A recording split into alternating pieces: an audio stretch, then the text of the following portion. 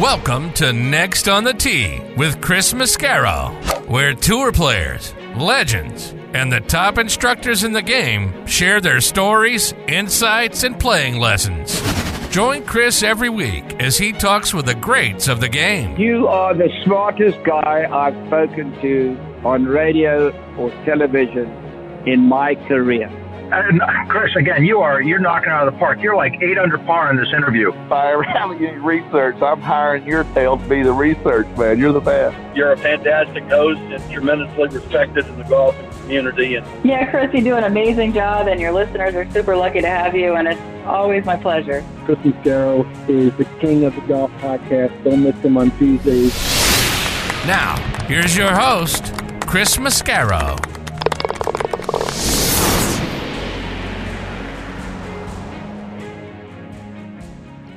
Good evening, folks, and welcome to the Kickoff Show for season number 10 of Next on the Tee. I'm your host, Chris Mascaro, and I couldn't be more excited about starting a new season of the show. Throughout the month of March, I'm going to be joined by legends like Hal Sutton, John Cook, Bob Ford, Tim Simpson, and Frank Nobilo, top instructors like Susie Whaley, Rob Strano, John Hughes, and of course, our resident director of instruction, Tom Patri, and people doing great things around the golf industry like Paul Doherty, Jack Curry, and Bart Romano. And tonight, folks, we're going to kick things off in grand style. And who better to be my first guest of the year than our resident director of instruction and multi-time Hall of Famer, oh, by the way, Tom Patri. Right after TP, I'm going to be joined by a 5-time winner on the PGA Tour, Jim Gallagher Jr., Following Jim, I'll be joined by 1978 PGA champion and 1986 Players champion, John Mahaffey, and then we're going to round things out with the founder of On Point Golf, Briston Peterson.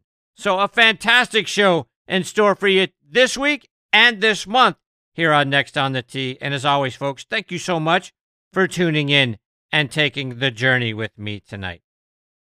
I always like to kick things off by reminding you about our friends over at the Macklemore. We are partnering again with them this season, and as you guys know, my buddies and I have gone there for our annual golf trip the last 2 years, and it's such a wonderful place. The accommodations that they give you are fantastic. But the practice facility is great, complete with driving range and their Himalayas putting course. Plus, they've got a 6-hole short course, which is a great way to warm up before your round or have a lot of fun and play with a wedge and beer in hand following your round. The on-premise restaurant is called The Craig. They have great food and service. And to say the course is spectacular is an understatement. It's co-designed by our good friends Bill Bergen and Reese Jones. PGA Tour caddy and one of my favorite guests here on the show, Kip Henley, said, outside of Pebble Beach, it's the most beautiful 18th hole he's ever seen. Golf Digest agreed, naming it the best finishing hole in America since 2000. And Links Magazine doubled down on that, naming it one of the top 10 finishing holes in all of golf. See for yourself how outstanding the course and the resort are by going online to themacklemore.com. I also want to remind you about our friends over at TaylorMade and their all-new Stealth 2 driver. If there's one thing we know golfers want from a driver, it's distance, but there's also another thing we want, and that's forgiveness. And that's why TaylorMade designed the Stealth 2 driver with even more carbon and even more forgiveness. To learn more about the new Stealth 2 driver from TaylorMade, visit them online at TaylorMadeGolf.com. I also want to tell you about Lambkin grips. Every shot has its own unique feel. The trick? Feel comfortable with each one.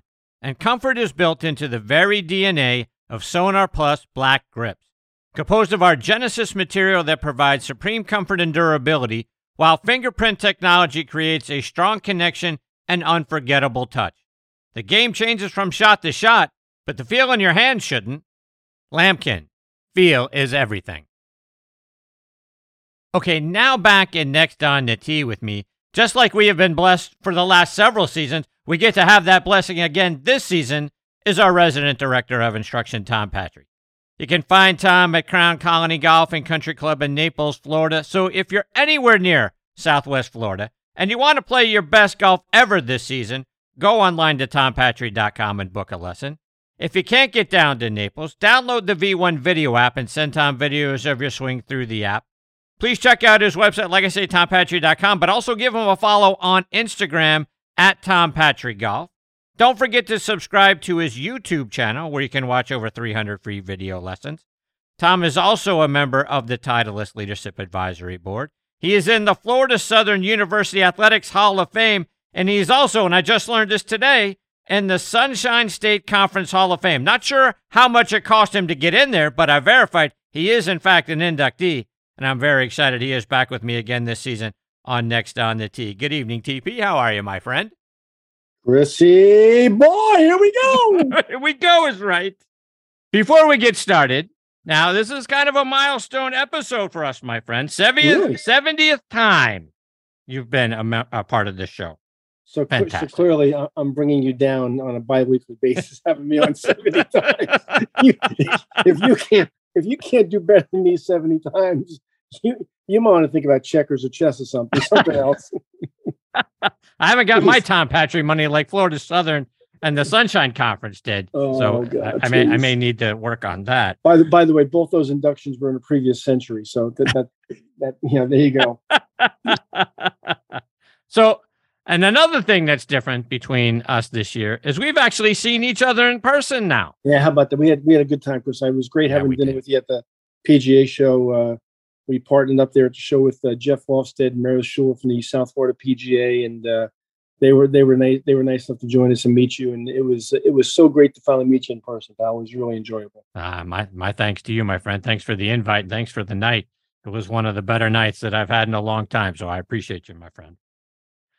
All right, so let's get into it. Tom, the battle between the PGA Tour and LIV continues to dominate golf news. The PGA Tour has reacted to LIV by essentially copying everything they do. Most recently, they decided that all the changes that they made last year on the PGA Tour, like making the top players play in all but one of the elevated events, or throwing that out for next year. Players won't have to do that because, that's just too many tournaments that they have to play in. Maybe they'll get back down to the 15 that they used to be, or maybe the 14 like they do over on LIV. They got $20 million purses now, just like LIV. There's no-cut events next season, reduced fields for those events as well, just like they do on LIV. They had a players-only meeting today, Tom. I'm sure you saw that, and I'm guessing that they are going to announce that those guys can wear shorts too, because that's about the only thing that they're not doing on the PGA Tour that they are doing on LIV. So help me understand, TP. Why didn't the Tour just do all of this stuff last year and save us all the heartache? So, Chris, first of all, the PGA Tour and LIV have nothing to do with each other. Let me make a few points that you missed. And I don't want to correct you because, you're one of my favorite idols in the whole world. But let's just step back. The PGA Tour plays 72 holes, okay? They don't shotgun start. They don't have blaring music. And it's actually a competitive event. And the bottom of the field in a regular PGA Tour event, in a non-elevated tour event, the last 20 players in that field could give the last 20 players on the LIV Tour shots on each side and beat them easily. So let's not get carried away, okay? One has nothing to do with the other.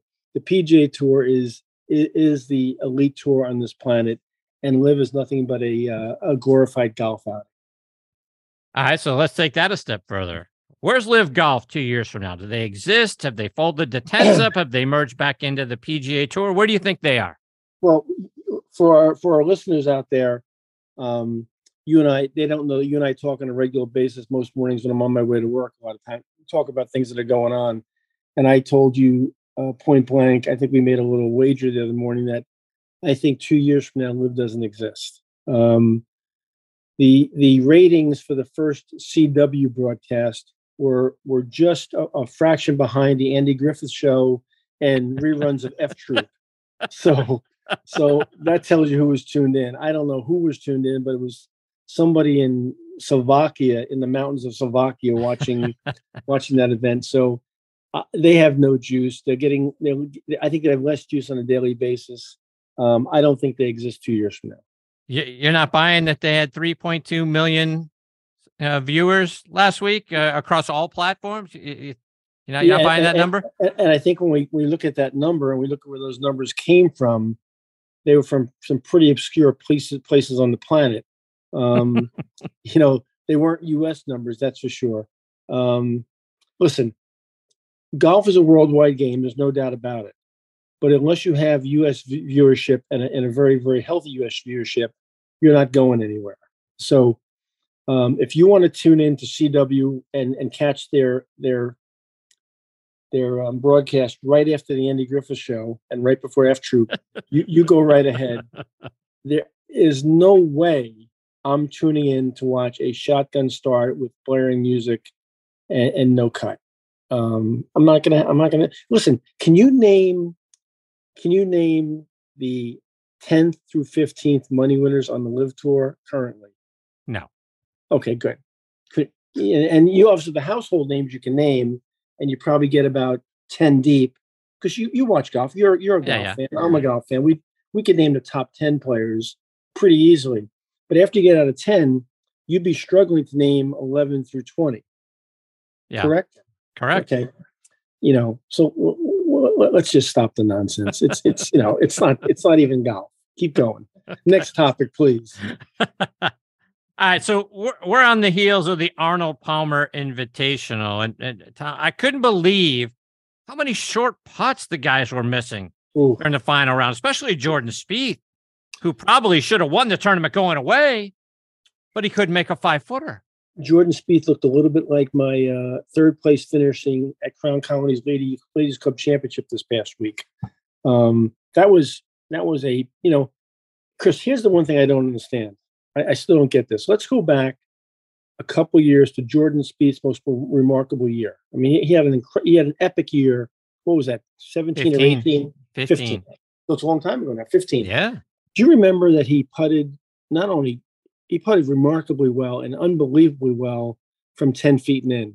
And if you remember and go back to those broadcasts, he was putting, kind of radically looking at the hole. Okay. He would set up, he'd turn and look at the hole, and he'd make the stroke. He made everything. Okay. Yep. So he obviously has that on film and on video captured. He knows that that's what he was doing to make those putts. Why did he go away from that? And as bad as it is right now, why wouldn't he go back to it and try it again? Right. Explain that to me. I mean, I don't get it. I mean, not only did he miss those 4 or 5 or 6 footers coming down the stretch, he didn't touch the hole. Right. He didn't. It wasn't even close. It was god awful. I don't get it. I'm sorry, I just don't get it. And Tom, over the years, we've heard players complain about how hard Bay Hill is. Last year, it was actually the toughest course on tour outside of the majors. You look back at guys that the greens are too crusty, they're too fast, they're too this, they're too that. Is Bay Hill too tough? Is Oakmont too tough? Is Shinnecock too tough? Is Olympic Club too tough? Is Oakland Hills too tough? Is Oak Hill too tough? No, I mean, listen. I think birdies are entertaining. Eagles are certainly entertaining. One of the reasons that we love the Masters is all the drama on the back nine on Sunday, the reachable par fives and things that can be done coming down the stretch. But you know what? I like to see those boys grind it out sometimes. I got to tell you, as a golf fan, I enjoy seeing them, with a little bit of heat and a little bit of struggle. It makes them mortal. It makes them human again. Is Bay Hill tough? Bay Hill is very difficult. And is Bay Hill set up very difficult? Extremely difficult. And you get those greens, you take the water off those greens coming into the weekend, they get a little crusty and a little bit firm and fast. And you have deep Bermuda rough and you get the wind blowing a little bit in Orlando. It's not a picnic by any stretch of the imagination. Do I think we should back off on it? Not really. I think the objection, Chris, is that the Florida swing, when you play PGA National in the non-elevated event, which is a hard golf course, and then you come to Bay Hill, and then you go to TPC. And by the way, a non-elevated event at Valspar at Copperhead is a hard golf course too. That's a tough stretch of golf right there, for the elevated events and the non-elevated events. So, is that too much in a short time period where they're just getting their brains beat in? It's certainly not easy. It's not. I mean, those guys probably look at that Florida swing. Oh man, I'm glad that was over. I got out of there. I'm still breathing. You actually got to spend some time with Mr. Palmer at both Bay Hill and Latrobe Country Club. What was that like? Arnold had this unique ability to, while you were, pardon my French, crapping your pants from meeting him for the first time, he had this unbelievable ability to make you instantly comfortable. He made it about you. He didn't make it about him. He was genuinely interested in what you were doing in your life and what you were doing in your golf game.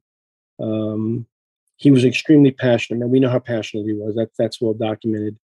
I fell in love with the guy. I was a fan before I met him, a huge fan. I mean, he and Seve were always my two heroes.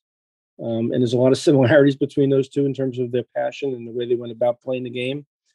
But the first time I met him, I had lunch with him with a man named Jim Bell, who was tournament director at Bay Hill for a while and a good friend of his. I didn't know I was going to have lunch with him. Jim kind of surprised me. When he walked across the dining room at Bay Hill to sit down with us, I was choking like a dog. I was a 20-year-old junior at Florida Southern, and he sat down, and I'm telling you, Chris, within 90 seconds, he made you feel comfortable and at ease. He had that ability that it was a unique ability to do that, and I was whatever I felt about him before that meeting, it was quadrupled after that meeting. He was just a special dude, and then I got a chance, like you said, the year before he passed, to spend a day with him up at Latrobe. I'd never been there before, and that was something I'll never forget, ever. For those of us that want to make the trek to Latrobe now, is it a beautiful golf course? Is it more of a kind of a museum in honor of Mr. Palmer and how he got started? What's Latrobe like? We've never seen it. Obviously we get to see Bay Hill at the API, but we never see what Latrobe's like. I don't call Latrobe a country club. I call it a club in the country. It was his home. It was it's not ostentatious at all. It's kind of very, very laid back. It's tucked away in Western Pennsylvania. There's a barn out on the property, and in that barn I got to visit it because of Arnold. That has every single artifact you can imagine from his career stored in that barn. The Pennzoil tractor's in there. Every golf bag he ever had after he turned professional's in there. Every Ryder Cup bag. Every pair of golf shoes he ever owned is in there. Wow. Now think about this. Every golf club he's ever owned is in there. Every advertisement, poster board, picture that was on TV is hung on the wall. It's like a museum, and I think you can probably arrange to see it by calling out there. And they actually were very open about letting the group of guys I brought there go see it and walk through it and everything. It's a phenomenal place. I'm hoping, and I've heard rumor that they're going to restaurate the facility and clean it up and spruce it up and build some lodging and possibly turn the barn into a museum. If that happens, it's like a trip to Mecca on the golf side. It's a must do. But it reeks of Arnold every place you turn and every corner you turn. It was a special day spending time there with him. Tom, let's switch gears a little bit. And as one of the best instructors ever in this game, as far as I'm concerned, want to get your thoughts, particularly the impact an instructor can have on players at the top level, at the pro level. We talked about a month ago about the impact that instructors can have and guys returning to previous coaches. And your thoughts, if Tiger had never had Butch, if Butch was never in his life as an instructor, do you think Tiger, with his immense talent, still has the same career that we've seen him have? Or is some of that, at least a little bit of that, due to Butch's influence in teaching? I think certainly Tiger, if asked honestly, during those early years, if Butch elevated his game and took him to a place he hadn't dreamed of being before. Listen, Tiger Woods is an incredible talent. Don't get me wrong. Would he have been Tiger the way we know him today without those early years of Butch? That's hard to say. I'd have to push the no button on that one. Butch is a very special talent, just like Tiger is a special talent. And there's certain combinations of people that get together at different parts of their career, like Ledbetter with Faldo. You can talk about certain relationships. Chuck Cook with Payne Stewart. You can go to certain relationships in golf that are very, very unique and very impactful. And I think that was maybe the most unique and impactful combination ever. I'll go a step further, Chris. I would venture to guess if they had never had their falling out, Tiger would already be at Nicklaus's record. I really believe that. I mean, I think that the relationship was that special.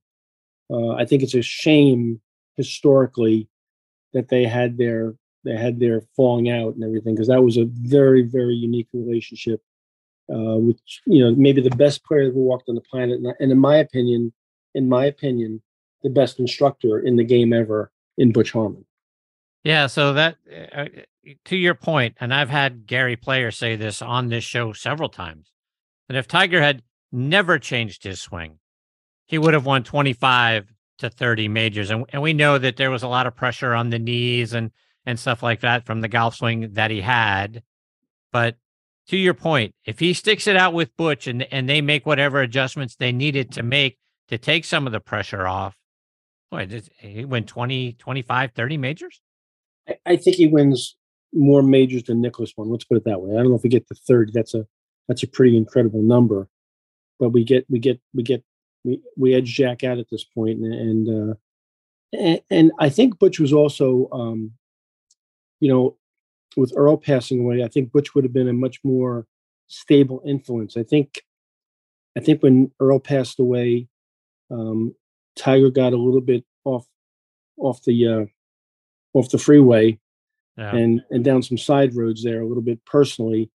I think Butch would have been a little bit more stable influence, a little more of a father figure too as well. Butch is a unique combination, Chris, of an incredible X's and O's guy, but also an incredible mentor and an incredible coach. And coaching golf and teaching golf are very different, very, very different skill sets. I've worked very hard in my career to become a better coach with my better players. And Butch has influenced me in thinking that way, as has Bill Strasbaugh and some other people. But I think we would have seen, incredible records set under Butch's tutelage. Yeah, Tom, let's talk about being an instructor nowadays, because when you and I grew up, it was a very different time. Now, young players, parents of those young players, they all want to hear about how good little Johnny is or how good little Susie is. They all want participation trophies for just being involved and being out there playing. And we grew up and it wasn't that way at all. What's it like being an instructor in today's world? I think if I participated in that genre, I would have a lot more money in my bank account right now. A lot more money. But I don't think I could also sleep at night if I did that. I have a huge objection to that philosophy. I don't only think it's good for their golf. I don't think it's good for their life skills and their future. It's as you know, and as I know, and people listening know, it's a pretty tough world out there in 2023. And softening up Johnny or Mary, and patting them on the back and telling them they're wonderful when they're not is not a great direction to go. I get accused constantly of being a little bit too tough on my students sometimes. And when they leave me, I go back and I remember what Bill told me. Bill Strasbaugh told me a long time ago. He said, if they leave you, Tom, they never were yours anyway. And the people who stay with me tend to be successful in their journey. I do things a certain way. It's not for everybody. But I look back at the kids that I've developed, not only as golfers, but as human beings, and they've been pretty damn successful as human beings. So I'm going to keep doing what I do. Tom, I'm going to do something that's very painful for me to do, and that's give you credit for something you told me a couple of weeks ago. You know how much I hate that. And I think you're going to be right about this one. And you were telling me about Peterson Cootie. You told me to watch out for this kid, that he's going to be really good. Talk about why you think that.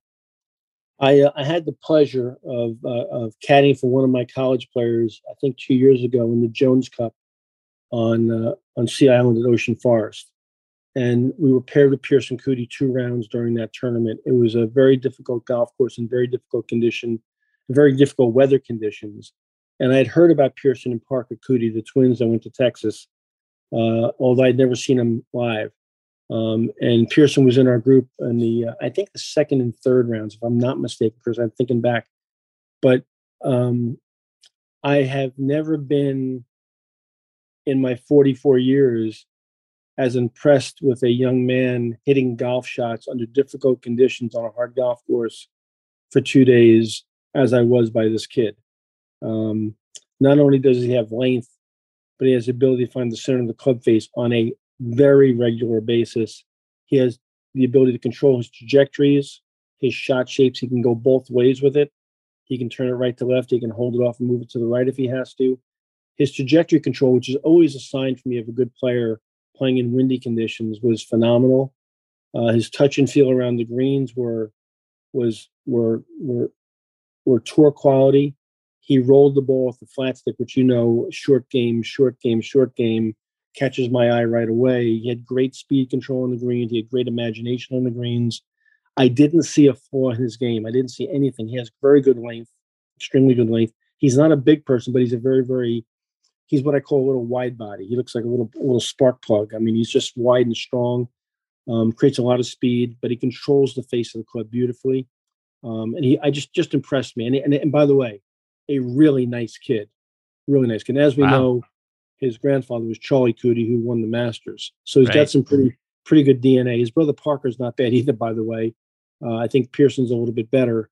And I just thought, I said, this kid's this is like, and listen, we put that no miss tag on a lot of people, and it's not happened. But I think the real serious golf fan out there should keep an eye on Pearson Cootie. And as you know, we had a nice showing this past week. Yeah, no, tied for 14th at Bay Hill. So yeah, we've seen him come along. He actually the week before at the Honda had a nice opening round and made the cut there too. I think one of the things that you said, and it's hard. It's got to be really hard to coach. You say he's not afraid of anything. He's not afraid of the moment. It's not going to get too big for him. How do you teach your students to handle when it comes time for the big moment? I try to put them in situations, Chris, a lot.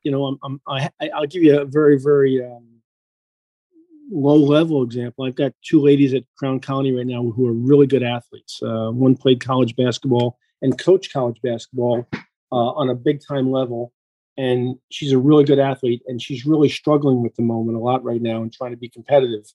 Golf is different, when you play your reactionary sports, like you play shortstop and they hit a line drive at you react to catch it. When you're dribbling down court and you make a cross-court bounce pass to somebody breaking down the right wing, that's a reactionary move. Tennis, you react to a serve. Golf, we have too much time to think. We walk between shots. We have a lot of time to think about what just happened and what's about to happen. It's very, very hard. There's two things you can't control. You can't control the past that already happened, and you can't control the future. It hasn't happened yet. You have to be in the moment in golf, and sometimes the moment is prolonged. And when you're in a prolonged moment and you're having trouble breathing and choking your guts out, it takes a special skill set to stay calm, to calm your heartbeat, to think clearly and make good decisions, and then swing the golf club in a reasonable tempo and balance and find the middle of the club face. I don't think the general public watching people play professional golf on TV, whether it's the ladies tour or the men's tour, realize how special these people are when they hit a 6-iron from 183 yards in a crosswind over a bunker to a back left pin, off a downhill side hill lie. I'm just making that up, but you understand what I'm saying. It's an incredible skill. It's an incredible skill, and it takes really, really staying in the moment to do those things. It's a developed skill. Tom, we're going to introduce a new segment on this show with you this year. Yeah, look out. And we're going to call it Tom's Tip of the Week. And we'll have a section on nextonthetee.net dedicated so people can go there and see what you're teaching us and look at what the whole season was like and all the things that you helped us do better, all your little pearls of wisdom. And tip number 1, and I understand you recently made a change in your bag for a club that's more forgiving and easier to hit. Talk about what that club is. So, Chris, I've always been a big believer in fitted golf clubs. And I've worked for a lot of really talented fitters in my life. The guys at Pete's Golf on Long Island when I was in the New York days, Woody Lashley was my fitter up there, and I miss him very much. And they were really talented, and they really steered me down the correct path as far as understanding club fitting and the importance of the aspects of club fitting. And now in Naples, Woody's 1,200 miles away, and I've started a relationship with the fellows at Club Champion. And there's a guy in town here, Ian Person, who's the manager of Club Champion in Naples, and I kind of leaned on him really hard. He does all Rocco Media's clubs, and there's a lot of guys on the Champions Tour. And I went to him recently and said, Ian, I'm thinking about making a change. Am I crazy? And I had a hybrid in my bag that was, as you know, all my clubs are Titleist clubs, and it was a good hybrid. And I hit nicely, but I didn't launch it very high, and I really had trouble with front pins, and I just felt like the sweet spot was not as forgiving as I'd like it to be. And I said, am I crazy thinking about putting a 7-wood in my bag? And could I dial a 7-wood into the distance I'm hitting this hybrid to? And could I launch it higher? And could I, is it more forgiving? And he said, yes, it is. It would be. And we did a little experiment. We came up with some specs. And I went to my folks at Titleist at the factory, and they built a club for me. And it came in about 2.5 or 3 weeks ago now. And it's been a game changer. At 64 years old, I don't have the speed I used to have. And I've got to have a club on longer par 4s and longer par 3s that I can hit with a lot of confidence. And when I don't hit a dead center in the face, still get something out of it. Well, the comparison between that and the hybrid I had in my bag has been remarkable. I mean, the ability to fight the ball, the ability to mishit a golf shot and still get some kind of result that I can play has been phenomenal. So I've made this change. The hybrid came out, the 7-wood went in, and it's been really beneficial. And I think for the average player out there to find a golf club that they can play from longer distances, that they have that kind of confidence in, and hit it up in the air so they can land it on the green and keep it on the green is a huge factor. So having your clubs fit and going to somebody that's really good at that skill, because fitting is a skill. I mean, we have TrackMan, but a guy like Ian Persings and a guy like Woody Lashin have the ability to take TrackMan data and then, based on their long-term experience, tweak that data a little bit and find that first perfect combination of golf club head, loft, shaft, flex, weight, torque, all these different factors, and put it in somebody's hand. It's a real skill. It's a real skill. Tom, before I let you go, I've got Jim Gallagher Jr. joining me next. You guys played against one another when you were at Florida Southern. I wanted to get your memories of Jim. Jim Gallagher is and I haven't seen Jim in ages, but please say hi. First of all, Jim Gallagher always impressed me as just a absolute class act. People might have forgotten how good Jim Gallagher was, but let me refresh your memory. As a college player, as an All-American at Tennessee, he was a really good player, one of the best college players in the nation for a number of years. And he put more beatings on me than I was fortunate enough to put on him, no doubt. And then played the tour, was on a Ryder Cup team. How many wins did he have, Chris, on tour? Five on the PGA Tour. 5 on the PGA Tour. I mean, and now he's transitioned into the world of broadcasting, and I think he does a phenomenal job. Brings great insight. He's very golf centric. He's got a very, very high golf IQ. But more than all those things, he is just a quality human being, and please give him my best, because he's one of my all-time favorites and one of my favorite memories of college golf. There you go. Will do. Before I let you go, my friend, you got to remind our listeners, how can they stay up to date with you and all the great things you're doing, whether it's following you on your website or on social media? The easiest way is www.tompatri.com, Chris, but all the things, LinkedIn, Facebook, Instagram, all those platforms there. And I'll be at Crown Colony 75% of the time this summer for the first time in 44 years, staying in Florida, doing a few golf schools out of Florida around the country, a couple of speaking engagements up in Westchester County, New York in July. I'm actually doing a speaking engagement in a restaurant in July in Westchester County with a guy named Joe LaCava. So that'll be a ton I've heard of fun. that name somewhere. Yeah, he's an old friend. Him and Freddie are old friends. So that'll be a lot of fun. I'm looking forward to that. But before I let you go, my friend, you're the best at what you do. It's a privilege to be on with you. 70 times with you. You should be getting rid of me and getting somebody else with some talent on here. But thank you, God. Thank you very much for having me. And please give Jimmy my best, my love to him. He's just a wonderful guy, and you're blessed to have him on. Yes, I am. I couldn't agree with that more.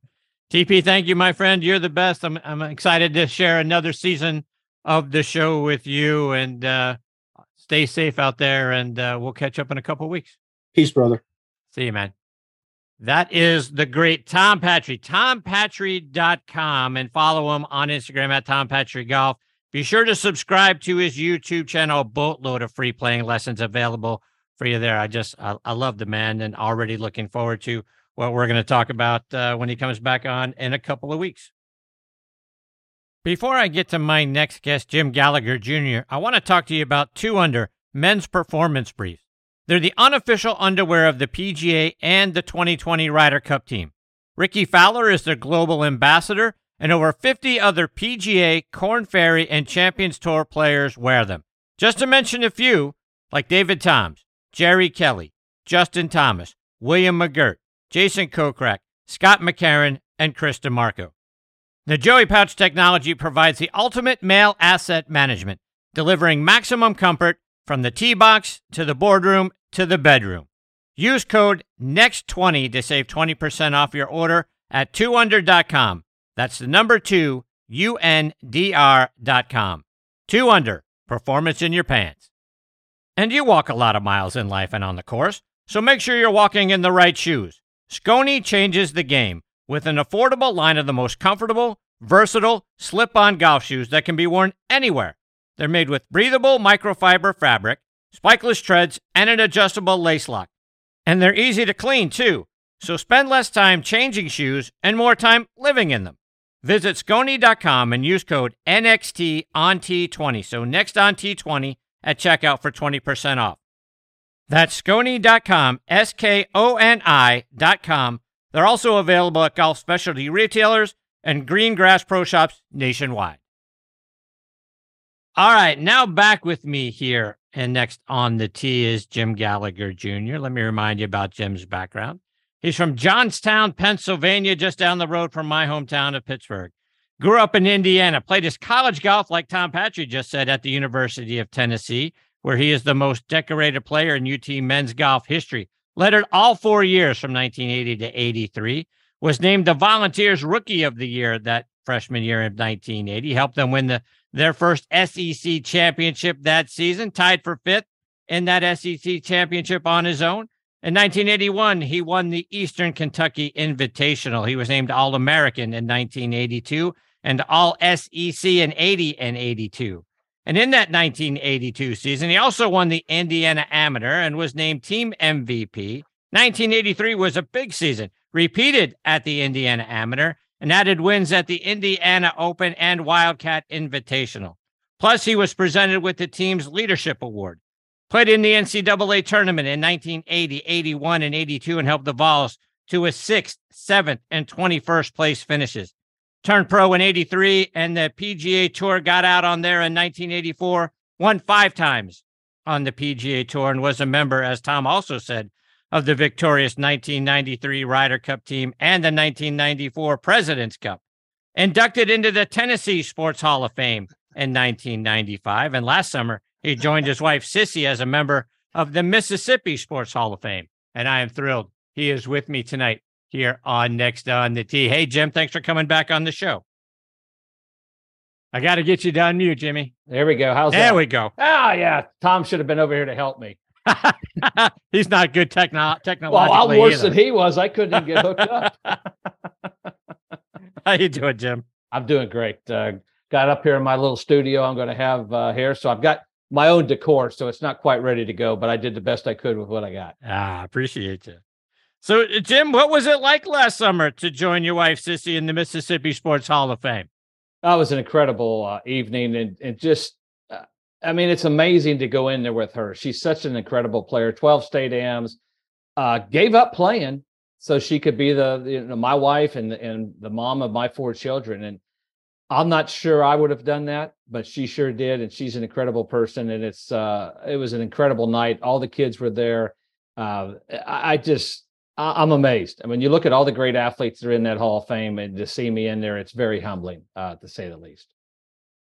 Jim, I know you got your first win on the PGA Tour at the 1990 Greater Milwaukee Open, but I believe Your first professional win came 5 years earlier in Hattiesburg, by the way, at the Old Magnolia Classic, which is now the Sanderson Farms Championship. You beat Paul Azinger in a playoff. Talk about what it was like getting your first pro win there.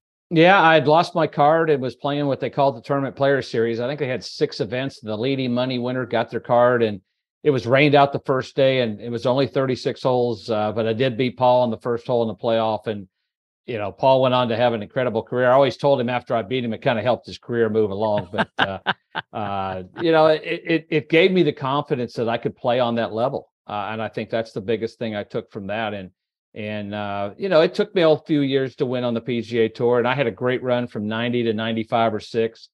Started having, a bunch of kids and just kind of felt like I wanted to be home when I turned about 40. And, I don't regret giving up those years of playing. Because I was with my kids and I have an incredible relationship with them. I now have 3 grandsons, got 2 more grandchildren coming in the next month or 2. So I've been real blessed and it's just really cool. We actually have my grandson, Jack, with me, James Thomas Gallagher, the 4th, my son, Thomas's son. And it's just so much when you look back and all the great things you said about my career, I sit back and have to pinch myself sometimes of what I accomplished. Probably could have won a few more times, but overall, like I said, just a blessed career. And just, I look back and everyone says, do you miss competing? I miss competing and winning and playing at that top level. I miss the guys. I miss all that stuff. But because I'm doing TV now, I'm able to kind of still feel like I'm part of golf. And I think that's the great part of working for Golf Channel. I still feel part of it. These guys are so good that are playing the PGA Tour now. And there's just so many of them. When you look back at our best players versus their best, it'd be tough to compare that. But when you look at just the depth, week in, week out, these guys are so much better prepared than I was. College golf, it's on TV. And I think that's really helped a lot of these men and the women, both when the women to get ready for the LPGA. I think they play in front of cameras. They get used to doing interviews. I think it's just incredible when you look back at where golf was 10 years ago, 20 years ago, and even when I was playing.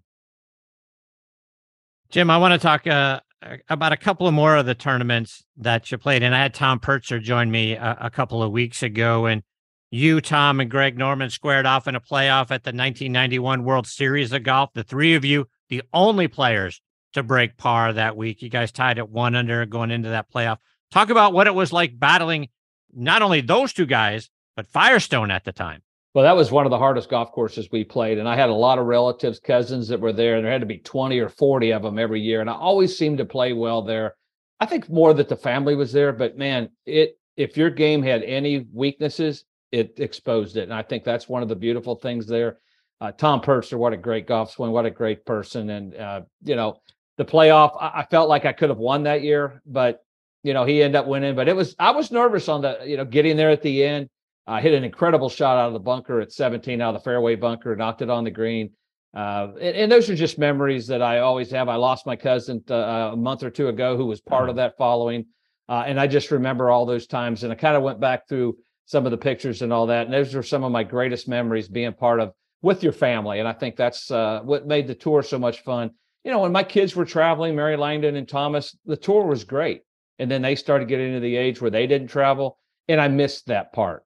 But one thing my friend Bruce Litsky told me, some of the best advice I ever had, he said, when you're on the golf course, your mind has to be on the golf course. When you're home, it needs to be home. And I think no athlete knows when it's time to retire or give it up.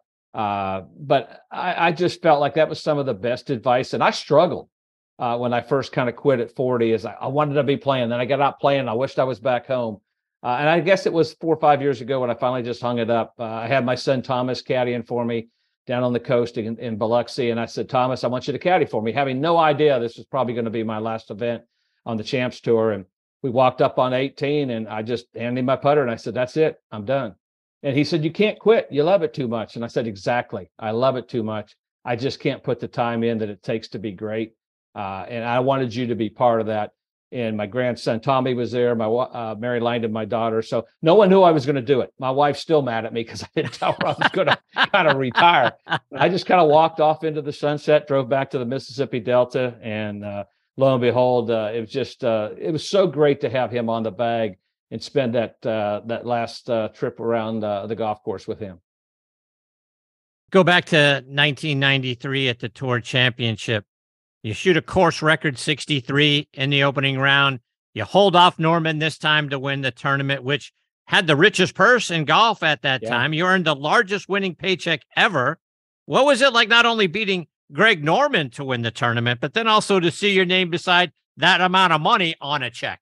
Well, well, the funny part is I played the US Am out there in 1980, and I actually shot 87 on that golf course. And so the next time around, I shoot 63. So, I mean, I walked in and said, well, I got better, and, but it was an amazing week to win on that golf course with all the history. And I thought I'd made all the money in the world. At that time, $540,000 was a lot of money, and it still is a lot of money. I always kind of, when I played the PGA Tour, I tried not to think of the money. I tried to feel like they were points in my mind to kind of block off the fact that this is a lot of money. And now they're playing for so much money that it is a factor. I don't think you could put that out of your mind. But that week was a magical week. I opened up, played with Gil Morgan that first day and shot 63. Didn't play that great the second round, and was in on TV sitting with Peter Jacobson in the booth as Norman. I think he bogeyed 16, didn't birdie 17. He knocked it over the green at 18, which I felt like it was over. And the funny part is Ben Nelson, who is from Mississippi, was the tour official. And he was actually behind the green with me, and I had no one to hug because Sissy was pregnant with Thomas, so I just hugged Ben. So it was kind of fun to have him there. And then I won at Greensboro a couple of years later. Ben was there again. I hugged him again. So I said, they're going to start making you follow me around. But that was such a great memory out there at the Olympic Club. That's awesome. And Jim, just a couple more before I let you go. Sure. But we're a few weeks away from the Masters. You got to play in the tournament a few times. What's it like going out to the mailbox and finding that invitation sitting in there? Oh, it's incredible. You dream as a kid to just play the golf course and then get the invite. And I was fortunate to I played it 5 times. A lot of guys played it more. And I actually did the coverage last year live from, and I walked in there and I was just like, gosh, if this is heaven, I can't wait. It's just such an incredible place.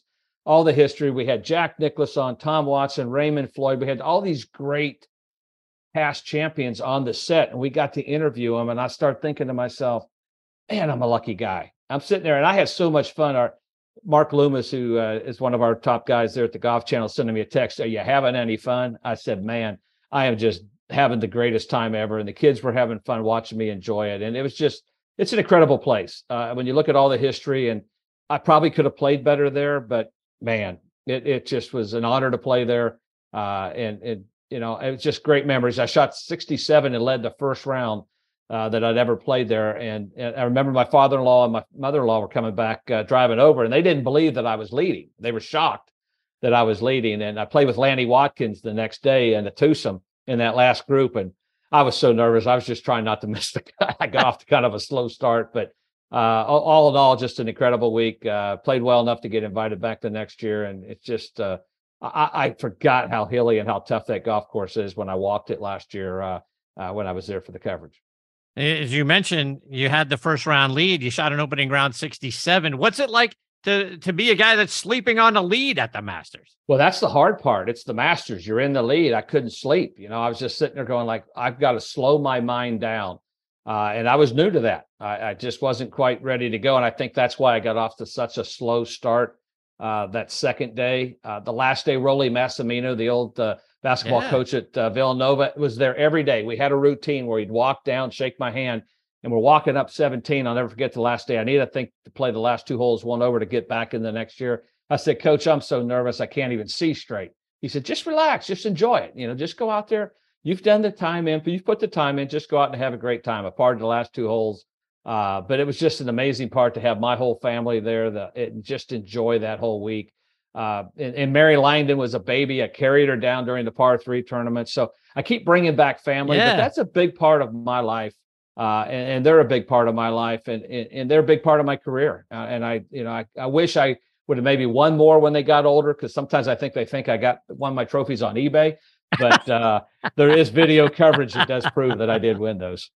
And that was the other thing I wanted to ask you about being a part of the Masters. Did you get to have family out there at the par 3 and get the little jumpsuits for your kids and all of that? We did, because I had Mary Langdon. Actually, my wife made that little jumpsuit. The coolest part is I didn't like to practice, and I was not a big practicer. I loved to play, and I would go and actually play the par 3 after each practice round and stay out there all day long until Thursday. Then you couldn't play it. But they allowed me to take my family out there, even on Monday, Tuesday, and before Wednesday, the par 3 tournament, and walk around and just be part of that. And I just, just like I said, when you finally get there, you have to pinch yourself.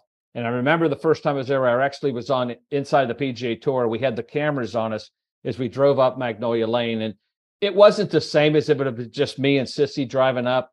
But it was just an amazing, time. I played the practice round with Freddie Couples, Ian Baker Finch. I always tried to play with a veteran who had success there so I could learn the golf course, pick their brain. And that's one of the things that I was able to do. And I guess I've been getting long-winded, but the coolest moment is I'm walking up 18, the third round with Jack Nicklaus. And I'll never forget walking up there with him side by side. And I said, "Go ahead, Jack." And he said, "No, walk up here with me." And it gives me chills to think of that. Here's a guy that, I've been such a hero, he's such a hero of mine. And just to walk up there side by side, it was such a special moment for me, just a kid from Indiana, to allow me to walk up there with one of the greatest players, and if not the greatest player that ever played the game. Wow, what a moment. Jim, before I let you go, remind our listeners how they can stay up to date with you, whether it's following you online or it's on social media. Well, I do a podcast called Only One Shot Golf. It's a lot of college golf, a lot of instructors. It's basically trying to see what separates the elite golfer from the rest. Love having the people on. It's been a lot of fun. It's something I do kind of in the off the time off when I'm not working Golf Channel. I'll go do about everything for them, PGA Tour, LPGA, do some studio work. But like I said, I think it's my 8th year with Golf Channel, and I love it. And that's why I enjoy it so much, because it does keep me in the game. But the big thing, I'm enjoying it, and that makes that job a lot easier. It doesn't even seem like a job to me. And you're great at it, by the way, just like Tom Patri said. Thank you. So thank you so much for that.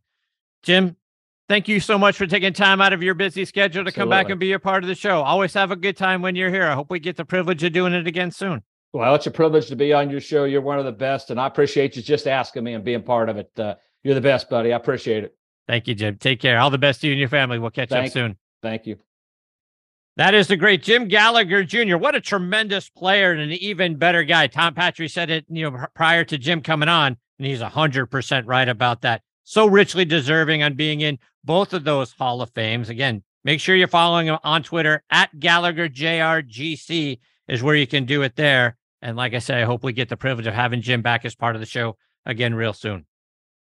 Before I get to my next guest, John Mahaffey, I was talking with Eddie Dry, VP of Domestic Sales for Strixon Cleveland Golf, at the PGA Merchandise Show earlier this year. And I said, "Eddie, I like your CBX full-face wedges.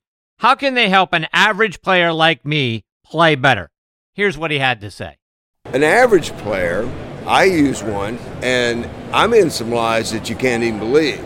And I need all the help I can get. And the face is bigger, and the grooves go all the way up and all the way out to the toe. So if you hit it on the toe, you miss it, bam, there's a groove.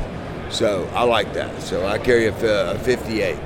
There you have it, folks. Try the new CBX full-face wedges from Cleveland Golf. I want to tell you about something else I saw at the PGA Merchandise Show, and that's Me and My Golf. And they're offering 10% off their brand new range of training aids. I visited their booth and loved their breaking ball putting mat, which allows you to practice breaking putts at home on a traditional putting mat. I've got mine right here in my studio. They've just launched their own golf glove, and they're offering Next on the Tee listeners 10% off the whole range. Use code CHRIS10 for 10% off. That offer expires March 31st of this year. Check out their great array of training aids online at meandmygolf.com. All right, now back in Next on the Tee with me is 1978 PGA champion and 1986 Players champion, John Mahaffey. Let me remind you about John's background. He's from Kerrville, Texas, played his college golf at the University of Houston, where he was named first-team All-American in 1969 and 70. John won the individual title at the 1970 National Championship, helped the Cougars to win back-to-back national championships in 69 and 70, earned his degree in psychology.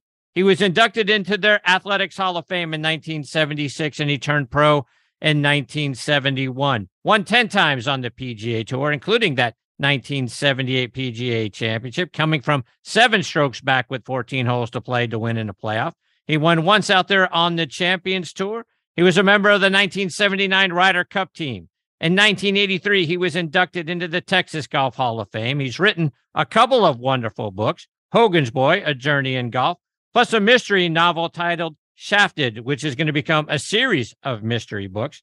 You can check those out on johnmahaffeyauthor.com or, of course, over on Amazon. And I'm excited that I get to have John back as part of the show again tonight. Hey, John, how are you, my friend? Chris, I am doing great. So nice of you to have me back. So, John, obviously we're here in Players' Championship weeks. Got to bring back some great memories for you from your win in 1986, which didn't come easy, by the way, because nothing does, as TBC Sawgrass. Is this a little extra special week for you? It always is. I can remember back. It was always a good golf course for me because I hit a lot of fairways and I was always a good iron player. But that specific year, I was playing very well. And I remember making the cut and shooting 65 on Saturday, which actually put me in position. I think I was still 4 back of Larry Mize at the time, but it gave me an outside chance to win the golf tournament. And it unfortunately for Larry on the final round, he kind of fell. I wouldn't say he fell apart. He had some unlucky breaks on the back nine, and I was able to catch him. But I will tell you one thing, Chris. I noticed in one of your teases for Next on the Tee that you had a picture of me on the 18th hole, the final hole, 72nd hole. That picture I'm looking at right now on my desk. That tee shot was the best tee shot in my entire career that I ever hit under pressure. Is that right? Absolutely. I had a friend of mine. We were sitting in the locker room before the final round, and he said, "Okay, answer this. What are you going to do if you get to the final hole and you got a chance to win a golf tournament and you have the honor?" The smartest shot, I said, my go-to shot's a fade, but that doesn't fit that hole. I'm not going to start it over the water and try to cut it back. That's not going to happen. I said, it's a draw. The draw is the shot to hit. He said, "Why don't you make yourself a promise to do that?" So when I reached the 18th hole, I did have the honor, and I looked over at my caddy and I thought to myself, "Do you have the courage to do this?" And I stepped over on the left side of the tee and made up my mind to do it. And it's a tee shot that I hit it's just like I drew it up in my mind, that hit the downslope and took off. It was against the wind, and I mean, it could have been in a more perfect position for a second shot. And I think it led to my win because Larry missed the fairway right and ended up making bogey, and I had a 2-putt par. So, but to have that happen and to think back so many years ago when I was talking with Mr. Hogan in his office, and he had a list of the tournaments for the upcoming year, and he said, "Which tournaments are your favorite tournaments?" And I said, "Well," and I checked off about 25 of the 40 or whatever. And he tore it up. And he says, every tournament golf course ought to be your favorite. He said, "Well, you and I go and practice all the time. All right. And I see you hitting all these golf shots. Then I watch you on TV and you're so one-dimensional. Why don't you play the shots you know how to play?" Finally, on that last hole at Sawgrass, I did that. So that's kind of a memory that I share with Mr. Hogan, I guess, in a way. Well, John, let's take that a half a step further, because as a guy that has never been in that arena, but stepping up on that 18th tee and all that water down the left-hand side, and then, kind of bends back, to the left. I mean, there's a lot of negative thoughts can come into your mind about that water. How do you block that out? And then for you to hit a hook, that could very easily, if you miss it by a little. Oh yeah. Well, it's easy to pull hook it, isn't it? If you try to hit a hook. Yeah. Well, the thing is, I think the fact that I had it in my mind when I walked on the golf course that afternoon, sorry.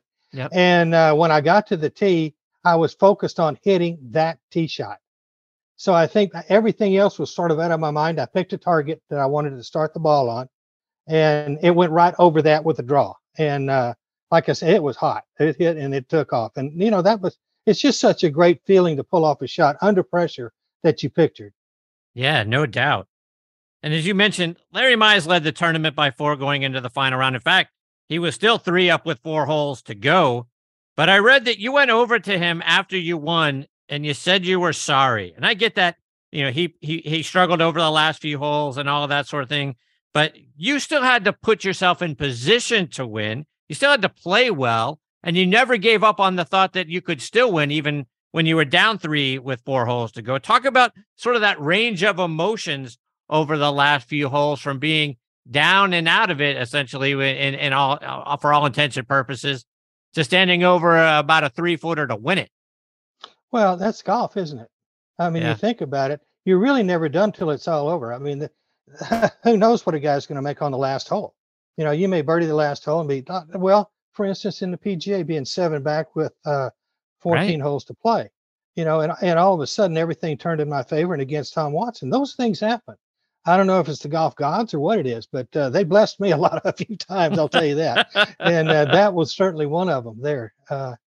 But when I went over and told Larry that I was sorry, I had a similar situation, reversed roles, in the 1975 U.S. Open when Lou Graham beat me on Monday. And I remember sitting at the presentation, and Patsy Graham, his wife, was behind me, and she tapped me on the shoulder and she leaned over and she says, "I just want to tell you one thing." She said, "John, you're a young man with a lot of talent. This was Louis's last chance. You're going to have plenty of chances, plenty of opportunity. Just hang in there." I thought that was so gracious of her to say that. And it stuck with me. And, golf is a game, you fight till the very end. But then, and then you congratulate the players that you played with, on a good fight. And you love that. That's part of the deal, the competition. I know that Jim Gallagher was talking about competition. That's the one thing I miss. I don't play golf anymore at all because of hip issues and so forth. And I'm writing like crazy, but books like crazy, and not always about golf. But anyway, it's just I miss the camaraderie. I miss the competition coming down the last 9 holes with a chance to win.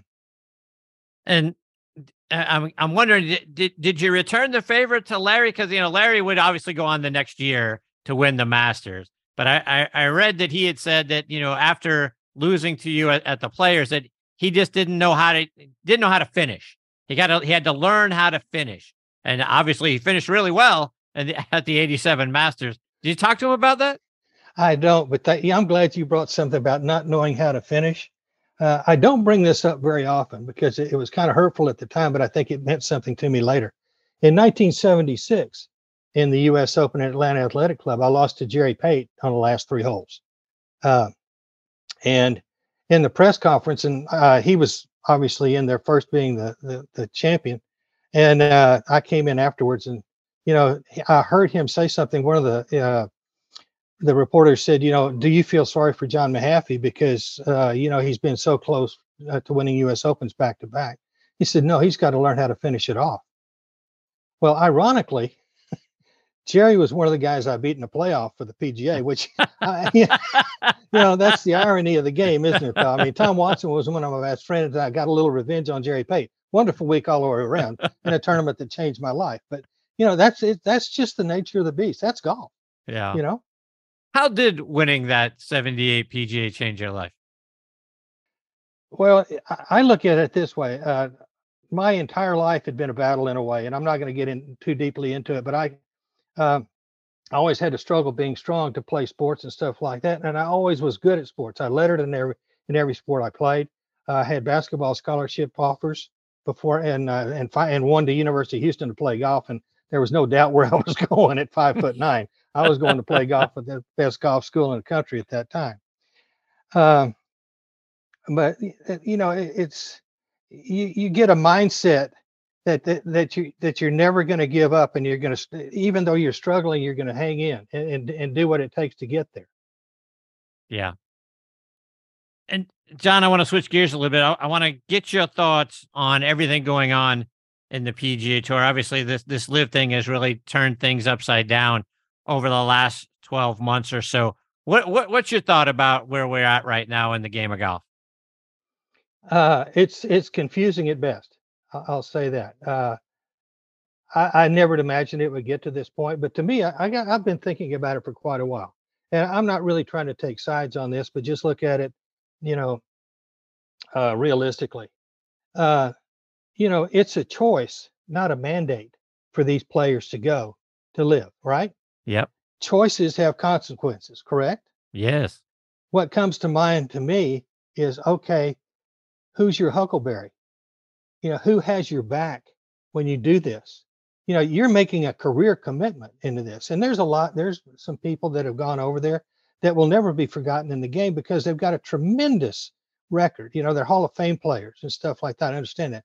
What I wonder about is the young guys that go over there and they don't have a chance to establish themselves on the PGA Tour, still the best in the world. People still want to come over here and dominate. Still, I mean, look at, and Jim touched on this too, how many great players are standing up for this tour because of what it is and how deep this goes.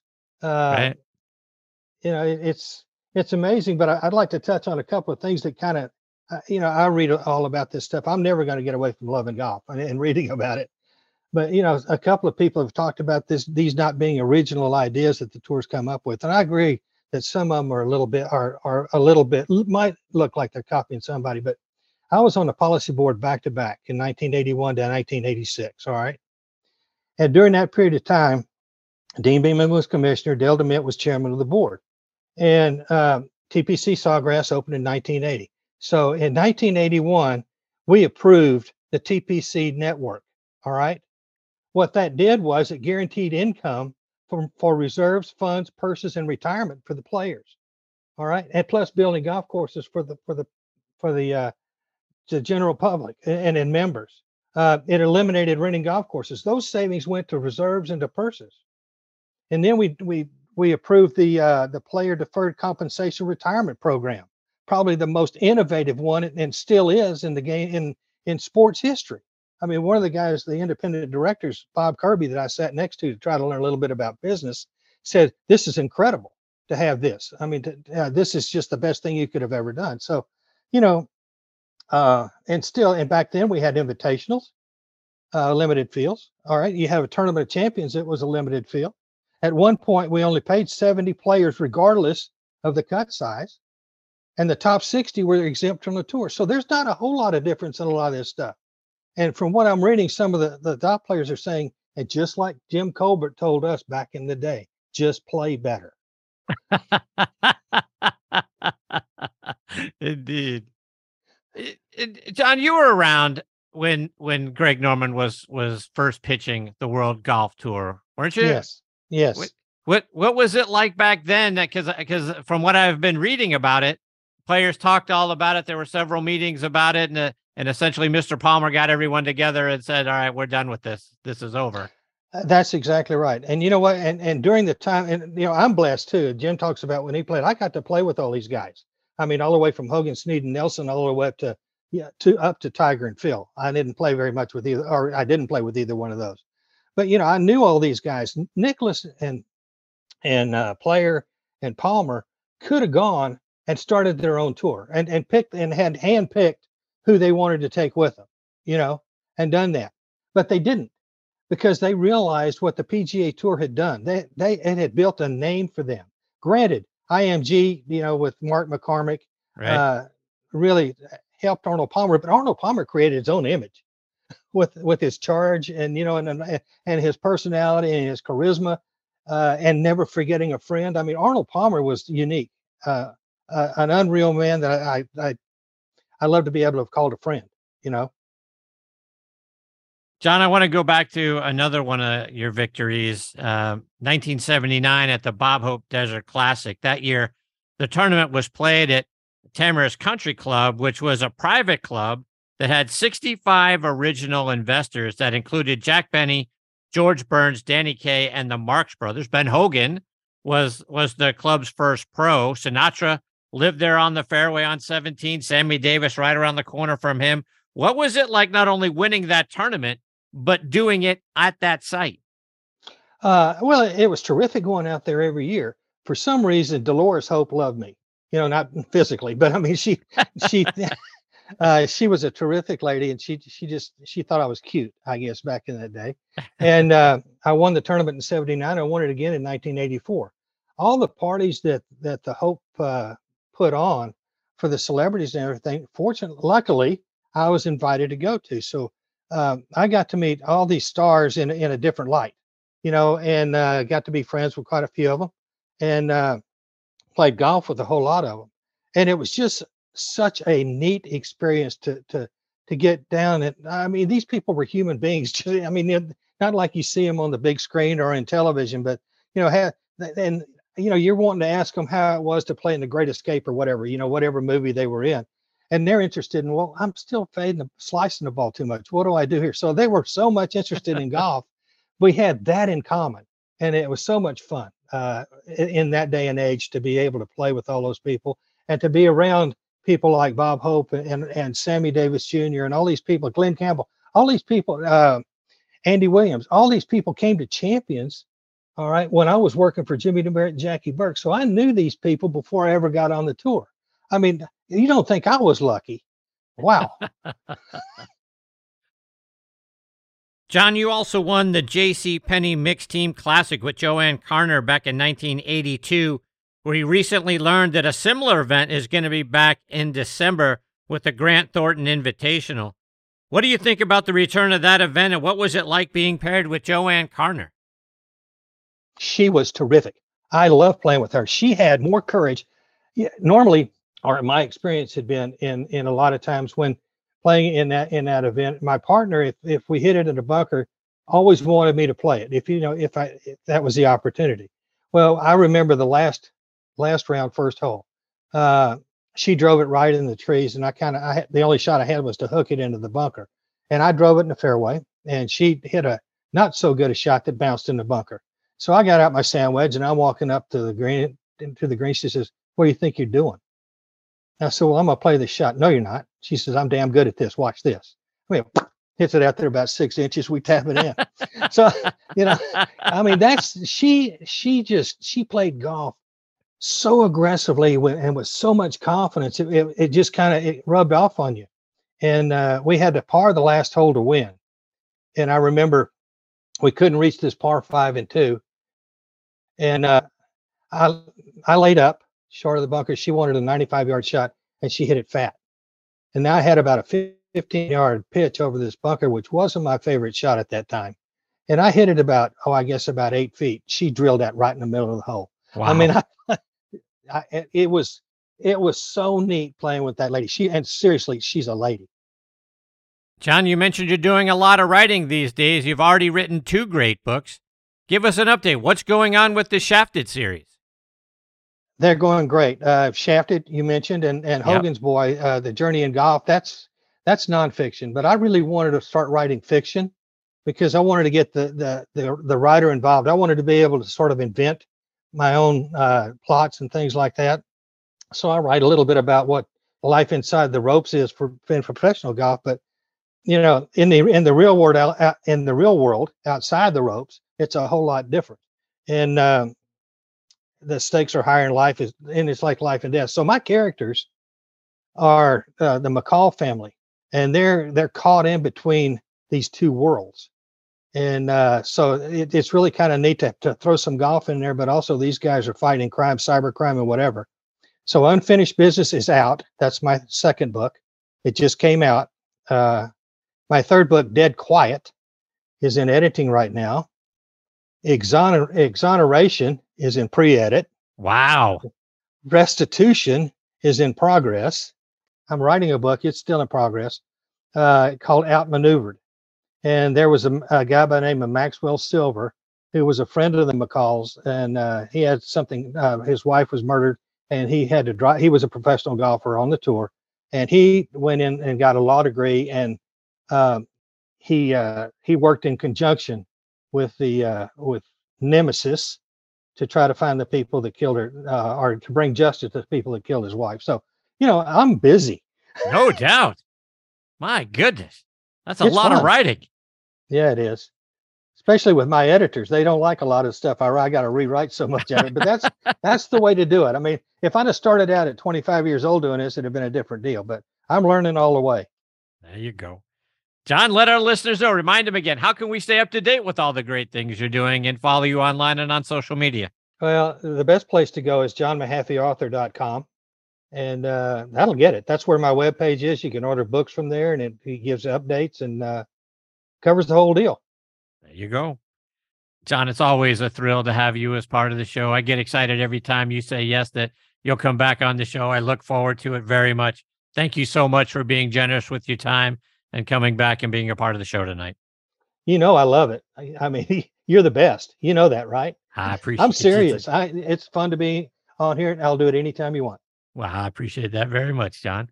Take care, my friend. All the best to you and your family. Look forward to catching up with you again soon. Thanks, Chris. See you, John. That is the great John Mahaffey. 16 professional wins, including a PGA and a Players Championship. And as you just heard, one heck of a great guy. He's so great to talk to, folks. He's an outstanding person, an outstanding writer, and was one of the great golfers of the 1970s and the 1980s. Again, make sure on Amazon or on johnmahaffeyauthor.com, go out and get all these books and get excited about the ones that are in the hopper that are going to be along just shortly after that. I'm already looking forward to the next time I'm privileged enough to have John as part of the show. Hopefully, like I say, that's very soon.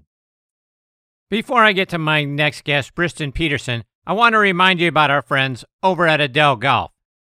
Power and precision. Adele Golf's SMS and SMS Pro irons offer the ultimate in iron adjustability. Featuring the revolutionary swing match weighting technology, precisely dial in each iron to your swing by moving the heaviest weight to its optimal position for maximum performance. Learn more about them by going to adelegolf.com. And are you looking for the ultimate Myrtle Beach golf experience? Well, it's only a click away. Check out the two-play special at two of America's most awarded public golf courses, Caledonia Golf and Fish Club and True Blue Golf Club. They're both low country masterpieces featuring two iconic Mike Strands designs. Play these two incredible courses for one great price. Visit CaledoniaGolfandFishClub.com to learn more about the two-play special and book your tee time today. That's CaledoniaGolfandFishClub.com. All right, now next on the tee with me is Briston Peterson. Briston is the co-founder of On Point Golf, one of the great products I got introduced to during the PGA Merchandise Show. Our mutual good friend, Leslie Ann Wade, said, you got to see this. And I saw it, and I immediately fell in love with the concept. She introduced me to Briston, and now I'm thrilled to have him with me here on Next on the Tee. Hey, Briston, thanks for coming on the show. Great to be on your show, and thanks for having me. Absolutely. Briston, before we talk about On Point, I read that your uncle is the one who introduced you to the game of golf, and he was a top player up in Binghamton, in the Binghamton, New York area. Talk about how he got you started.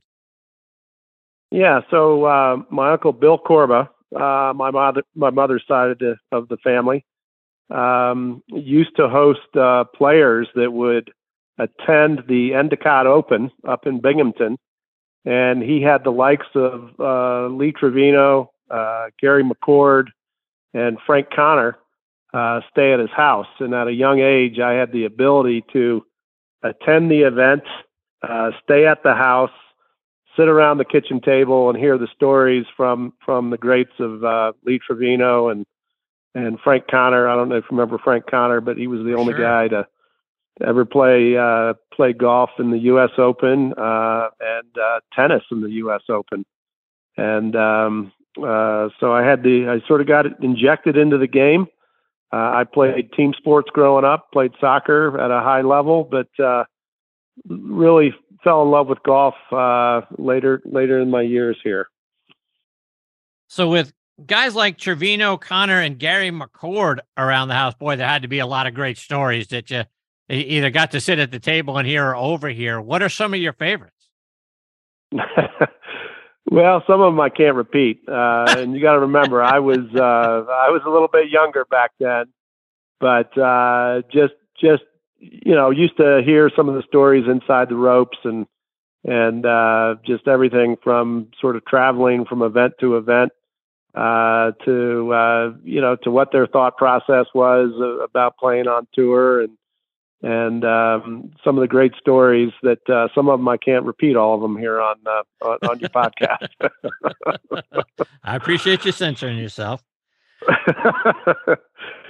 Briston, let's let's set the scene a little bit. Talk about what On Point is, what the On Point ball marker is, and what sets it apart from everything else on the market. Very unique product.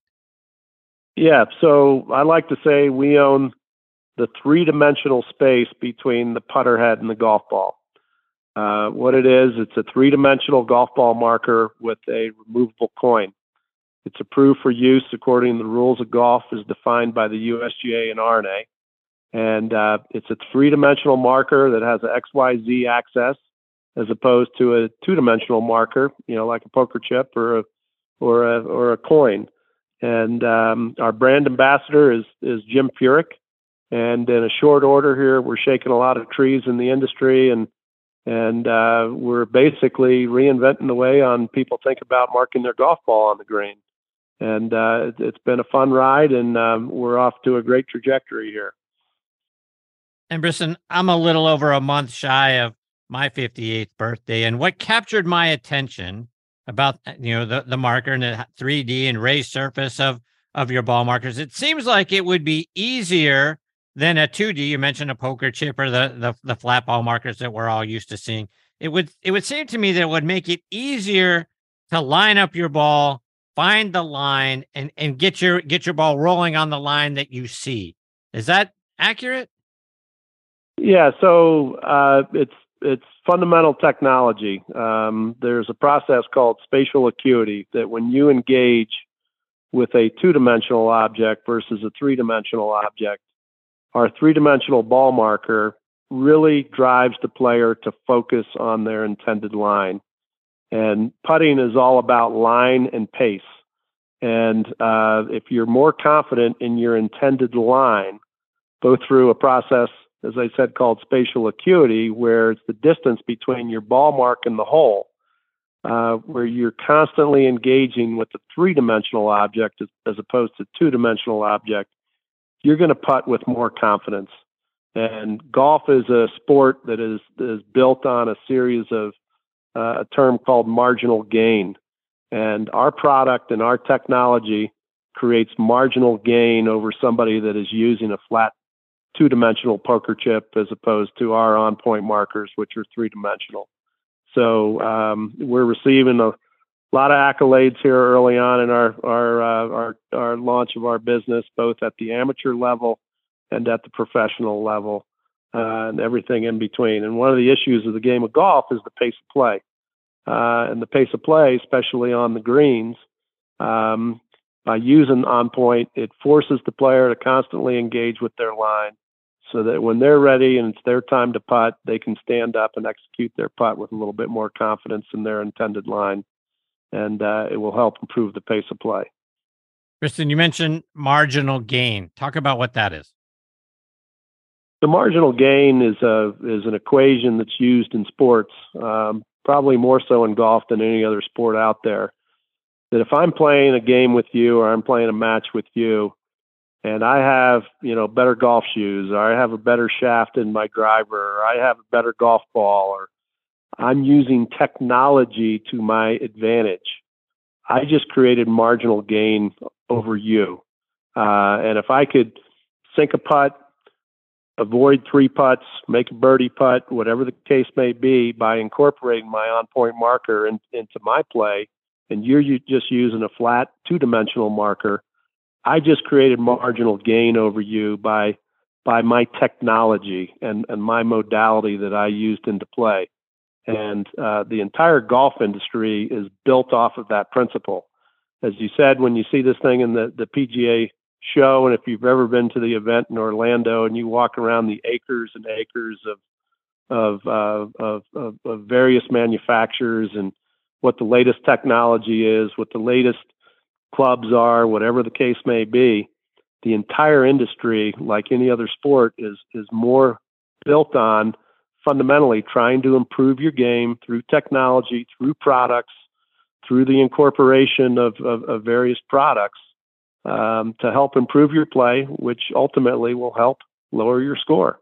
And on-point marker, I've seen it in use time and time again. And once people understand how to use the modality and incorporate it into their putting routine, it's been very successful in making players have more confidence executing their putt. Briston, you mentioned Jim Furyk a moment ago, and he's using on-point ball markers now out there on the Champions Tour. How'd you come across Jim? Yeah, so this is a great story. So a good friend of mine gets invited to, Jim puts on a tournament at the end of every season called the Jack Leg, and he invites 24 of his best friends. And it's a time for Jim where he can download off the tour and invite his friends and just sort of relax. And my good friend from high school had some prototypes of the on-point marker, and Ray happened to be in the same group with Jim, and Jim goes up to Ray and says, "Hey, Ray, what is that?" Ray tells him the whole story. Unbeknownst to me, Jim goes out and uses the product. And before I had a business deal structured with Jim, where Jim really broke the product out in public is where he used it at the players event, where he finished second to Rory and used it on all of his longer putts. And literally we captured lightning in a bottle on that day. And we've structured a strategic relationship with Jim. He's our main product brand ambassador for On Point, and the rest is history. In addition to Jim, Briston, I have to believe you're getting feedback from golfers at all levels. What are some of the other success stories that have made their way back to you?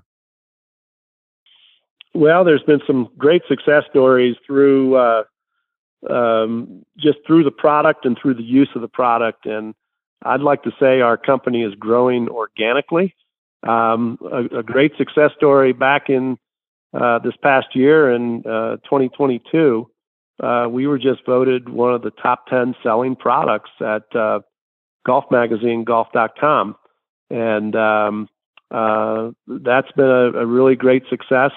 We got written up twice in last year's publications in Golf Magazine. And you can imagine anytime there's a little kerosene put on the fire, sales go through the roof.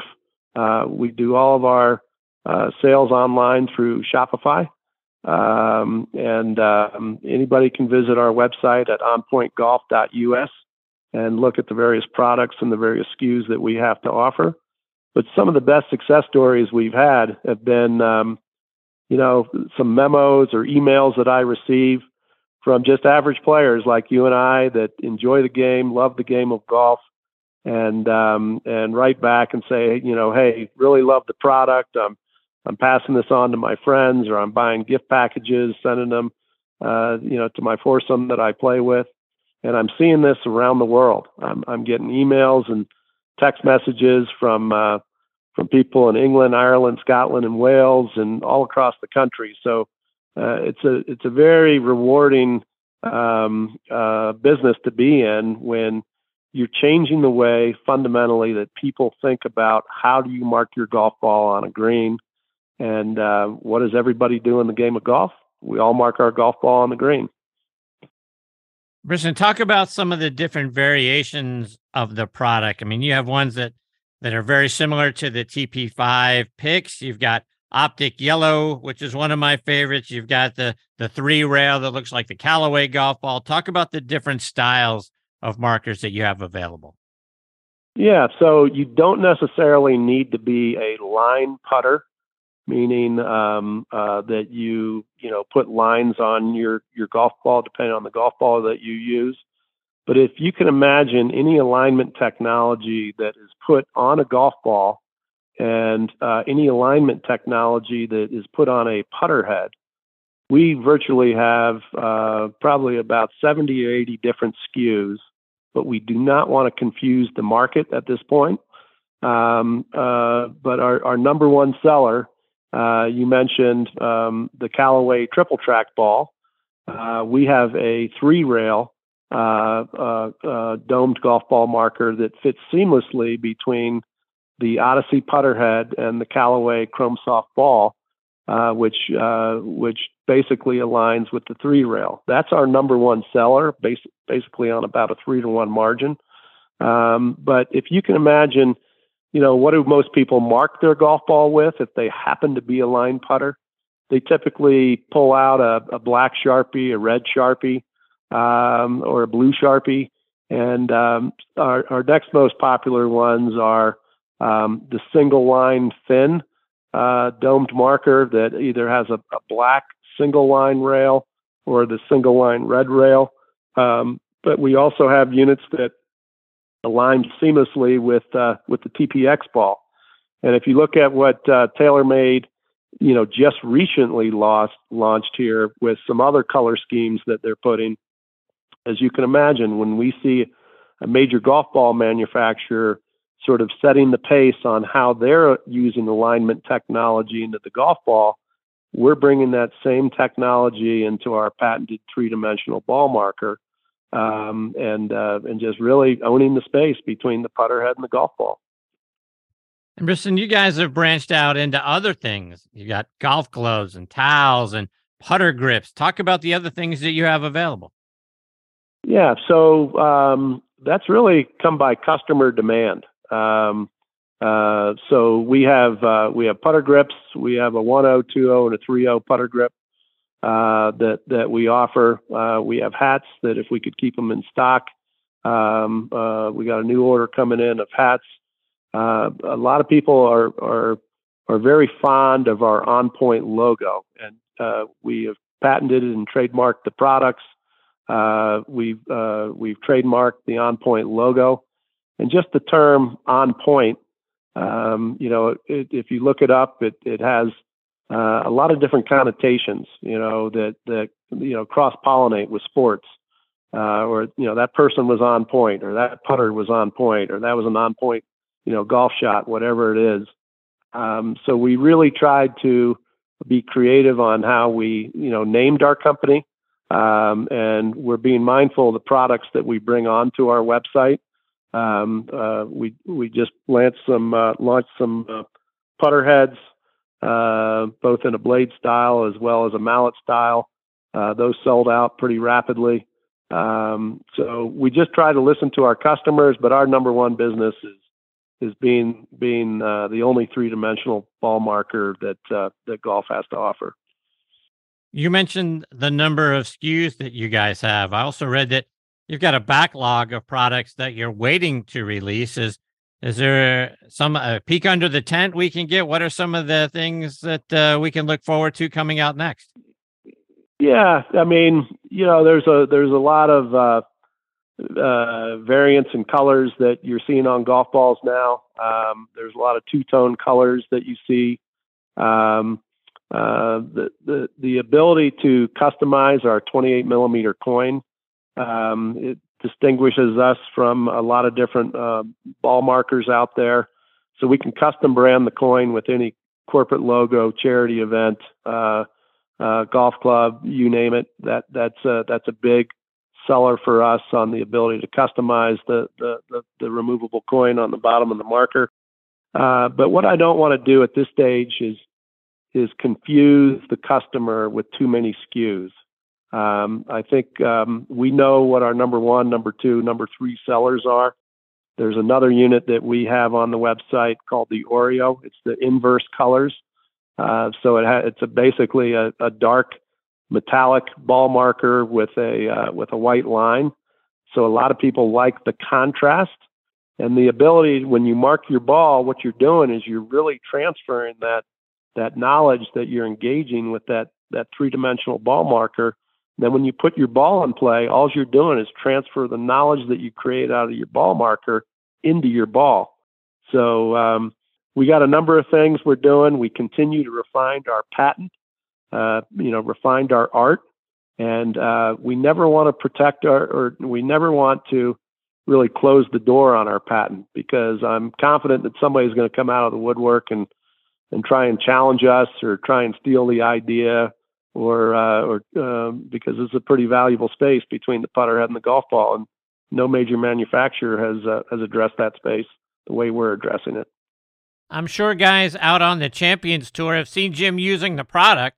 Are there other players looking to become brand ambassadors? Yeah, we have a number of brand ambassadors. We have some teaching instructors.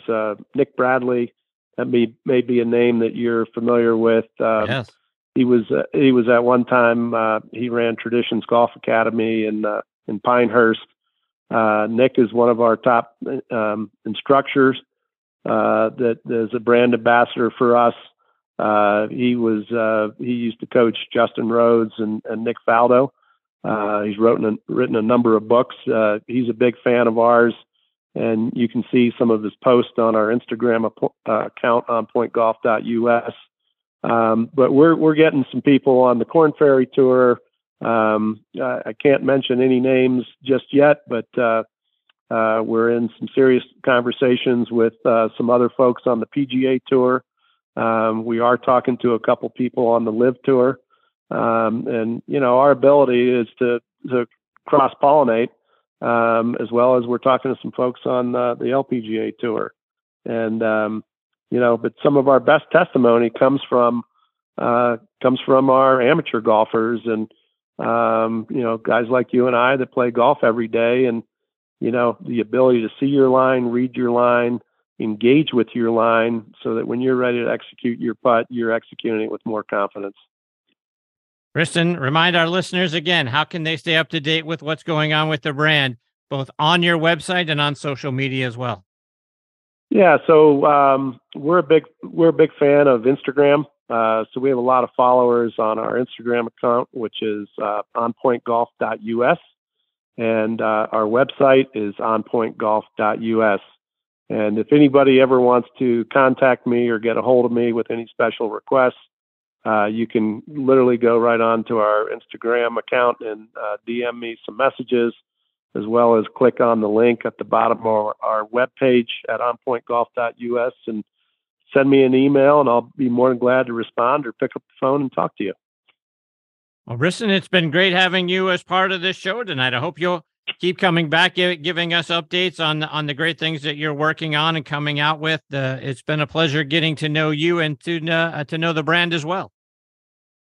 Yeah, Chris, thank you very much, and it's been an honor to be on this show. Take care, Briston. All the best to you and your family. We'll catch up soon. Okay, you as well. Thank you.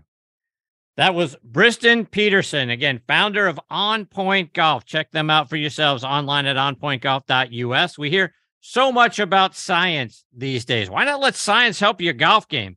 I know I'm going to be picking up several for myself. Particularly the optic yellow. You guys know how much I love the yellow golf ball. Plus, my father's a big fan of the TP5 Pix golf balls from TaylorMade, so we'll be getting a few of those as well. Plus, as you guys know, black and white, official colors of the show. So the Oreo version that Briston laid mention to not that long ago, that's another great one that I'm looking forward to adding to my golf bag. So again, let science help you and let On Point help you make more putts. Seems like a great thing to me, folks. It captured my attention at the PGA Merchandise Show. So again, thank you to Leslie Ann Wade for setting Briston and I up. Hopefully we get the honor of hearing about their new products here before too long. All right, my friends, it is time for me to put a bow on this edition of Next on the Tee. My sincere thanks again go out to Tom Patri, Jim Gallagher Jr., John Mahaffey, and Briston Peterson for joining me this week. Scheduled to join me next week are one of the top instructors in the game, a great friend of the show, and the host of the Golf Kingdom TV show, Rob Strano, will be back with me, as will 1983 PGA champion and two-time Players champion Hal Sutton. I'll also get a return visit from 21-time winner between the PGA Tour and the Champions Tour, John Cook. Looking forward to having Cookie back as part of the show. Plus another new partner on the show, Construct Green. They're a new apparel company doing great things and doing it all environmentally friendly. So looking forward to having Paul Doherty from there as part of the show next week. Folks, I can't thank you enough for being the greatest supporters in the history of podcasts. I appreciate you all so very much. Until next week, hit 'em straight, my friends.